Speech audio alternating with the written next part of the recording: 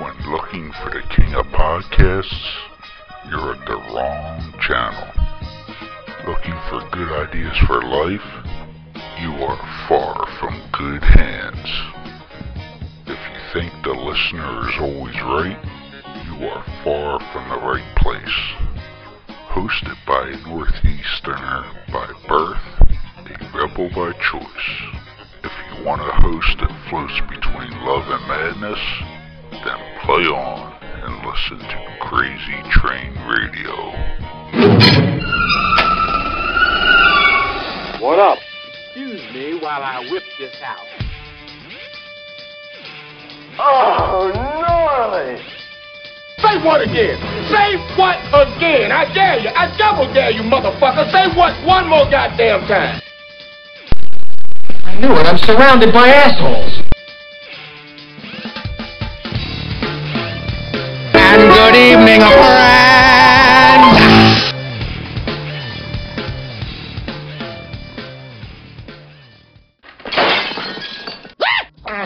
With over 30 years of experience and a superb reputation for being a detail-oriented company, Lacey Cleaning has some of the highest work standards in the cleaning business. That's the fact, Jack! Whether it's carpet cleaning, tile, grout cleaning, new construction cleanup, rental turnovers, vent and duct cleaning, odor elimination, office and or business cleaning, power washing, residential cleaning, you name it, they do it. Woo! Check them out. To contact them today, laceycleaning@gmail.com or call them at 609-709-8536. That's what I'm talking about.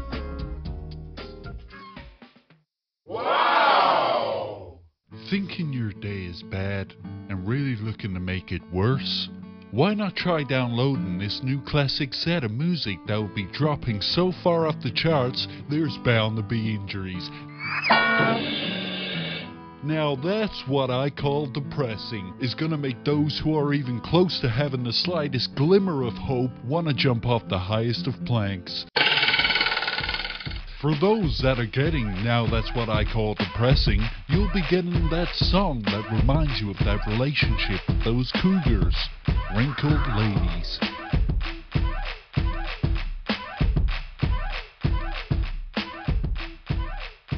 For those who weren't really into cougars, but those who had that special friend whilst in Cell Block 2B, we got for you this clusterfuck that will put you in therapy for years to come. With cheeks wide open.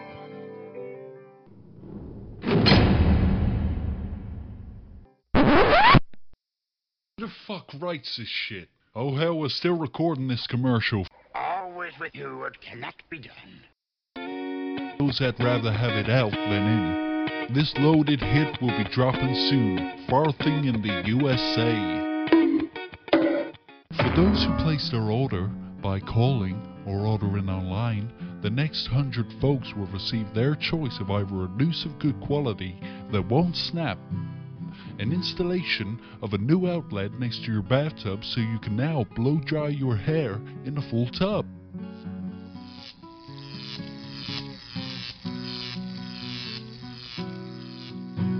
Or the choice of the right gang to just beat the fuck out of you. Call us today at 1-800-FUCK-THIS.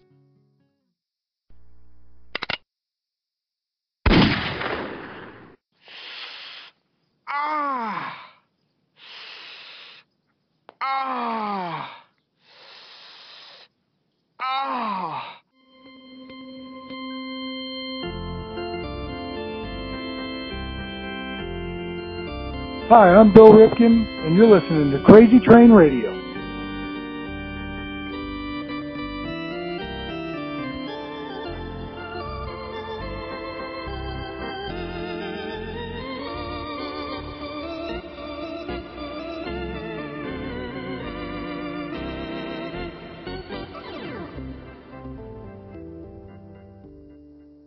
Back up onto the mound, tucks the baseball in his right hand, now into the glove, holds it in front of the letters, nods yes, the wind, the 1-2 pitch, swinging a ground ball left side, Castro's got it, spins, throws, he got him, a perfect game for Roy Halladay, 27 up and 27 down, Halladay the Phillies celebrate perfection tonight in Miami.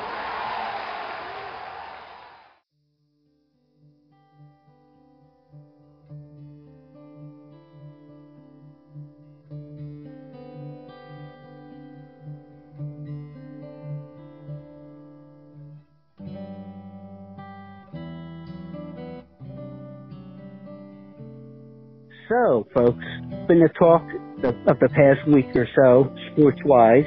It's the 10th. We just passed the 10th anniversary of the 20th perfect game of Major League history, thrown by Roy Halladay.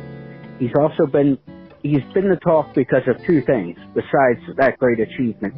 First is the E60 special, but also because of the new book by the man on the phone right now, Todd Zalecki. Doc, The Life of Roy Halladay. How you doing, sir? Good. How are you doing? Thanks for having me. No complaints on our end, because nobody listens anyway. But I believe the book is number one so far in the little bit of time it's been out. What's the response been directly towards you? The response has been fantastic so far. A lot of people really seem to enjoy the book, and I've gotten a lot of different reasons for it. They enjoy it because of the baseball aspect of it. Roy Halladay had an incredible baseball story. They enjoy it because of the mental health aspect of it. This is somebody that struggled at times throughout his life, and I kind of delve into that and kind of how he saved his career working on the mental side of things, and just the overall tone and feel of the book. People seem to really be responding positively to. Well, you mentioned there the mental health side of things, which is key when you're telling Doc's story, for sure. Now, you were a beat reporter for the Inquirer back in the day, but also have covered the Phillies for .com as far as MLB and such. Right. Did you ever suspect any kind of mental health aspect or issues when you're dealing with Doc? Not to this degree. I mean, Roy talked a lot about in his career and how he felt pressures and whatnot, and started working with Harvey Dortman, the famous sports psychologist, and how Harvey helped him kind of simplify things mentally. And he talked a lot about how the mental side of the game was important to him, but in terms of the just overall kind of struggles he was having off the field, not really. He didn't really get into that type of stuff. Although, now when you look back and you reread some of the interviews he gave, it kind of puts all the pieces together and makes a little bit more sense. Would you say when you look back at some of that information, it was how can we not have picked up on this type deal? Not so much, no, because he was so reserved, and again, a public persona can be so different than in the actual private life of somebody. So, and when I talked with Brandy, she talked a lot about this. A lot of people looked at Roy Halladay and said, he's got everything figured out because he's Roy Halladay and he's the best pitcher in baseball, and what problems could he have? So, never really to that point did I ever think that he was having boy, this guy's really struggling, and I hope he's going to be all right. Never really thought that about him.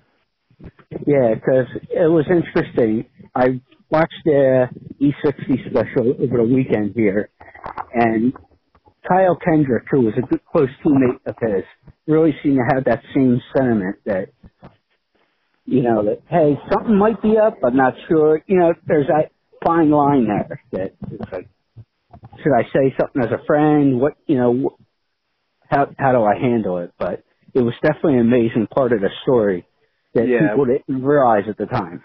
Yeah, exactly. I mean, and Kyle knew him better than we did as reporters because they were hanging out all the time and whatnot. And even for a guy like that, who knows him so well, it's not so easy to really know what's going on with somebody or think that you need to ask for help or get help or whatever the case may be. Now, you mentioned his wife Brandy there, obviously, who is a big part of Doc's life. When starting the process of putting this book together, was it Triumph that approached Brandy, or was it you that said, hey, we'd like to do this project and obviously like to have you involved with it? No, so I talked with Triumph about the Roy Halladay book, but I knew that I needed to make the book a good book.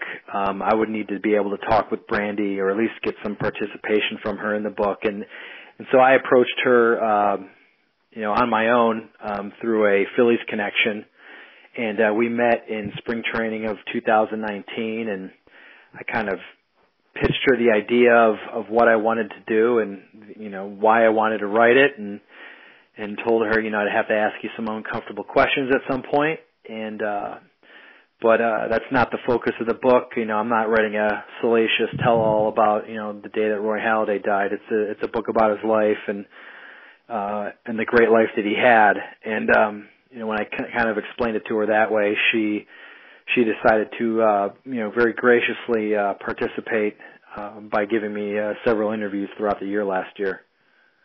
Well, how guarded would you say she was? And I would understand for many reasons when you first approached her about this is what I like to do.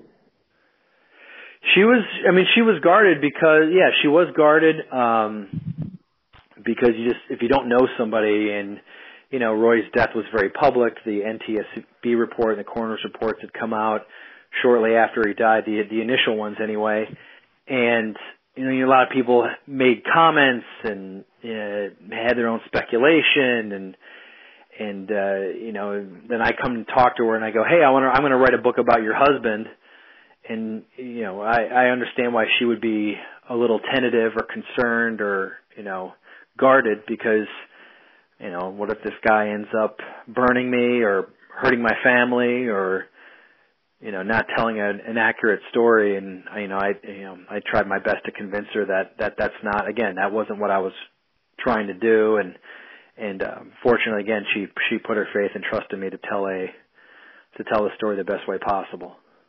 And I at least found with both the special, which you made an appearance in, and the book, I've read 3/4 of the book digitally, thanks to Triumph. The thing I got from both is it was very well told. Obviously on TV you can only tell so much of a story, where in a book you were able to go more in depth with things. But I thought both told his story quite well. Just like you said, we both said here about things being guarded with a very public death, but it gave a whole, I think, perspective on what was actually going on in his life. Yeah, that's, like you said, I made a real brief cameo in the E60, and I talked with John Barr quite a bit from ESPN, and we both kind of, I think, wanted to tell that story in a dignified way, and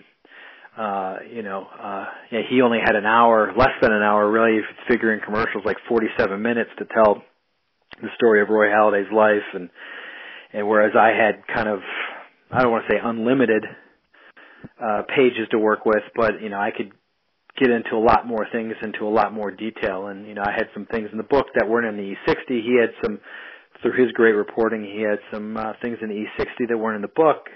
So I think they, in a way, they kind of complement each other pretty well. Yeah, and it was perfect timing of when they came out, both of them. But obviously you had to do a lot of research with the book and talk to a lot of people and such. What was the biggest thing you might have learned about Roy that you may not have known prior?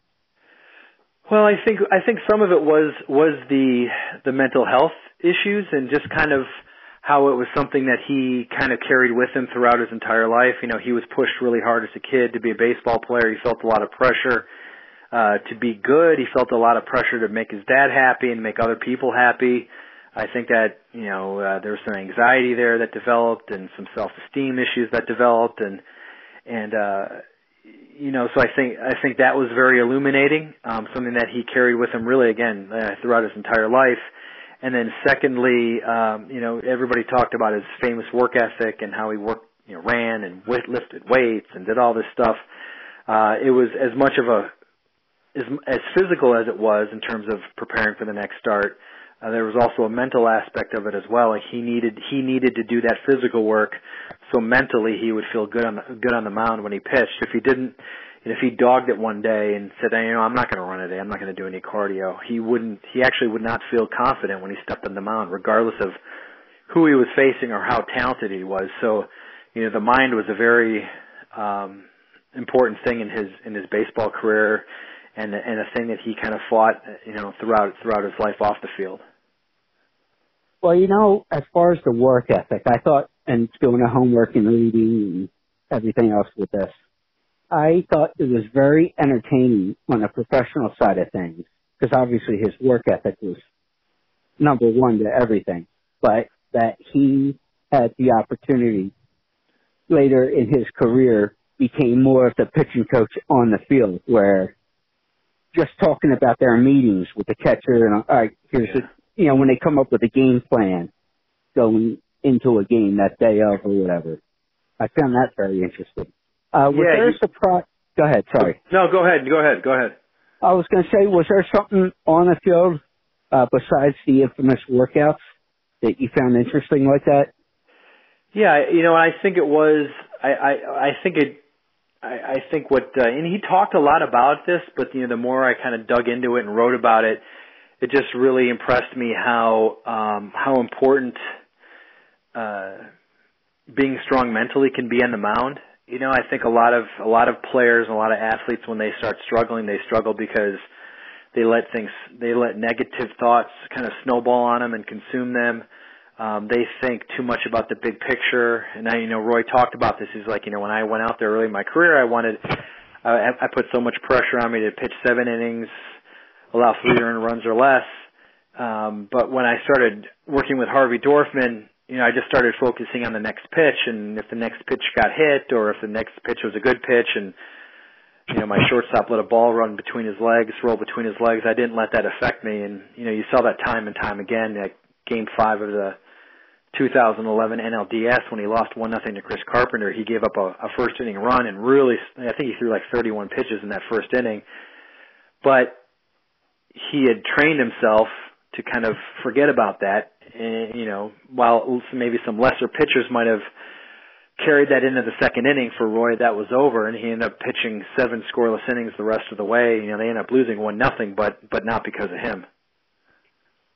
Definitely understandable on that one, but one of the most glaring things I found was that he did 2 stints in rehab, and obviously not saying anything bad about that, because it was smart of him to be able to say, hey, I need help and whatnot. But the first one that I saw, at least on the special anyway, was he was talking about fear, or Brandy at least mentioned, fear of losing his job and whatnot. And you've been on the inside for many years now, especially with the Phillies organization. Did he say anything to the organization, hey, I'm going to go get treatment for this? Because it seems like they would have been pretty supportive if he said, hey, I got an issue, I'm going to try to address it. Yeah, as far as I know, no, he didn't let anybody with the team know. I know that there were some concerns at the time, just in terms of what was going on with him, because you could tell, especially during that 2013 season, that he was struggling with something, and it was painkillers and other medications that he was taking that were kind of leading him down a dark path. So I think the Phillies were aware of that, and they had some concerns. But in terms of if he let them know or not, or asked them for help, that I'm not aware of. Yeah, because it seems like, and we know a few people here on the show in the office. It just seems like they would have said, hey, man, if he had said, hey, I think I need some help, and went and did his thing, they would have said, hey, man, I think, get their feeling that they would have supported him and said, hey, do what you got to do. Oh, they definitely would have. I mean, the Phillies are very family oriented, and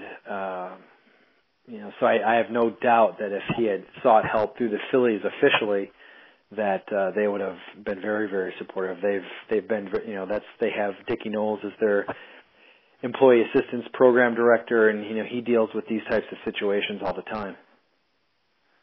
Well, with all the new information and the full story being told between the book and the special, do you think as someone who's close to baseball as you are, his legacy may have been changed or viewed differently now?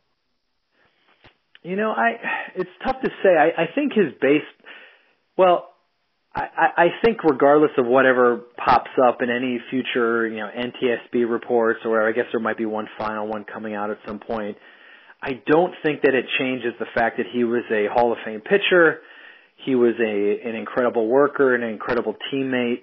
I don't think it changes any of that stuff. I think the only thing that it changes is that there's maybe a little bit more empathy and understanding about the way that he died and why he died. Certainly tragic and sad that he was flying like he was and had drugs in his system when the plane crashed. But, I think, after those first reports came out, you heard a lot of like, Roy Halladay, is he a bad guy? Did we really know the real Roy Halladay? Can we really look at him the same way again? And I think the answer is yes, you can still look at him the same way again. Just because you're battling depression or battling addiction, it doesn't make you a bad person. It just makes you a human being. So I think in that regard, I would like to think that maybe people have some more empathy for what happened and kind of what he was struggling with. Yeah, because especially I would think those in both towns of Toronto and Philadelphia, no matter what, always seem to have his back. Because I at least met him twice in passing at events and stuff. We, hey, were you introduced? Hey, how you doing? Whatnot. And he seemed like there was a real genuineness to him that was a good guy. So I only think positive that, hey, the guy had struggles like everybody else. And glad that this story has been told. Yeah, and that was kind of one of the reasons how I explained the book to Brandy. And I said, I have to write about this, but this is where, I could use your help in terms of telling the story, maybe shedding some light on this and showing the humanity of it instead of, today in this Twitter world where people can say really heartless, cruel things with a couple clicks of your phone, send it off and really affect somebody. Maybe this could shed some light, and maybe, she said this in the E60, and she said this to me that, maybe I can use this platform to help people that are struggling, so maybe somebody that watched the documentary, maybe somebody that picks up the book goes, wow, if Roy Halladay was struggling and having these thoughts, maybe I'm not so far off, and maybe I should ask somebody for some help because, Roy Halladay asked for help, so, why can't I ask for help? Yeah. Exactly. Well, we can get the book, BarnesandNoble.com, Amazon, also through Triumph. Todd Zalecki from MLB.com. Thank you so much. Thank you. Appreciate it. The Whiz Kids had won it. Bobby Thompson had done it, and Yogi read the comics all the while.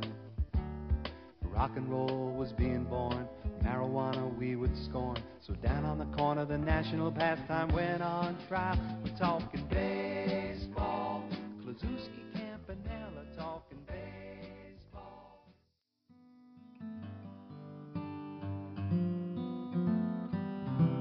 Are you annoyingly even keel? E-methamine could be right for you. I have a disease, alright? I need help! E-methamine lets you get gagged up on whoop chicken parts without yellowing one's teeth. Yeah! Contact your doctor today if you experience the following. Oh my God! Increases in blood flow, boost in testosterone, ending of erectile dysfunction. You're naughty! This medicine is made for extreme cases of being even keel or having extreme depression. Oh, come on! Side effects include fits of rage, acne, bleeding in folks around you, whooping cough, hallucinations, comas, trouble swallowing, decrease in semen, increase in amounts of selling yourself, amnesia, night terrors, higher mortgage rates, and increased sensations in not having suicidal urges. Oh my. Not all football helmets are created equal. Zenith, the industry leader in protective technology, is the only helmet in the game with adaptive head protection featuring a shock suspension system that can move independently from the helmet shell. Headquartered and developed in Detroit, Zenith is committed to player safety and revolutionary innovation. Zenith is proud to protect athletes at every level, from Pee Wee to the pros. Learn more about the Zenith difference at zenith.com. That's XENITH.com.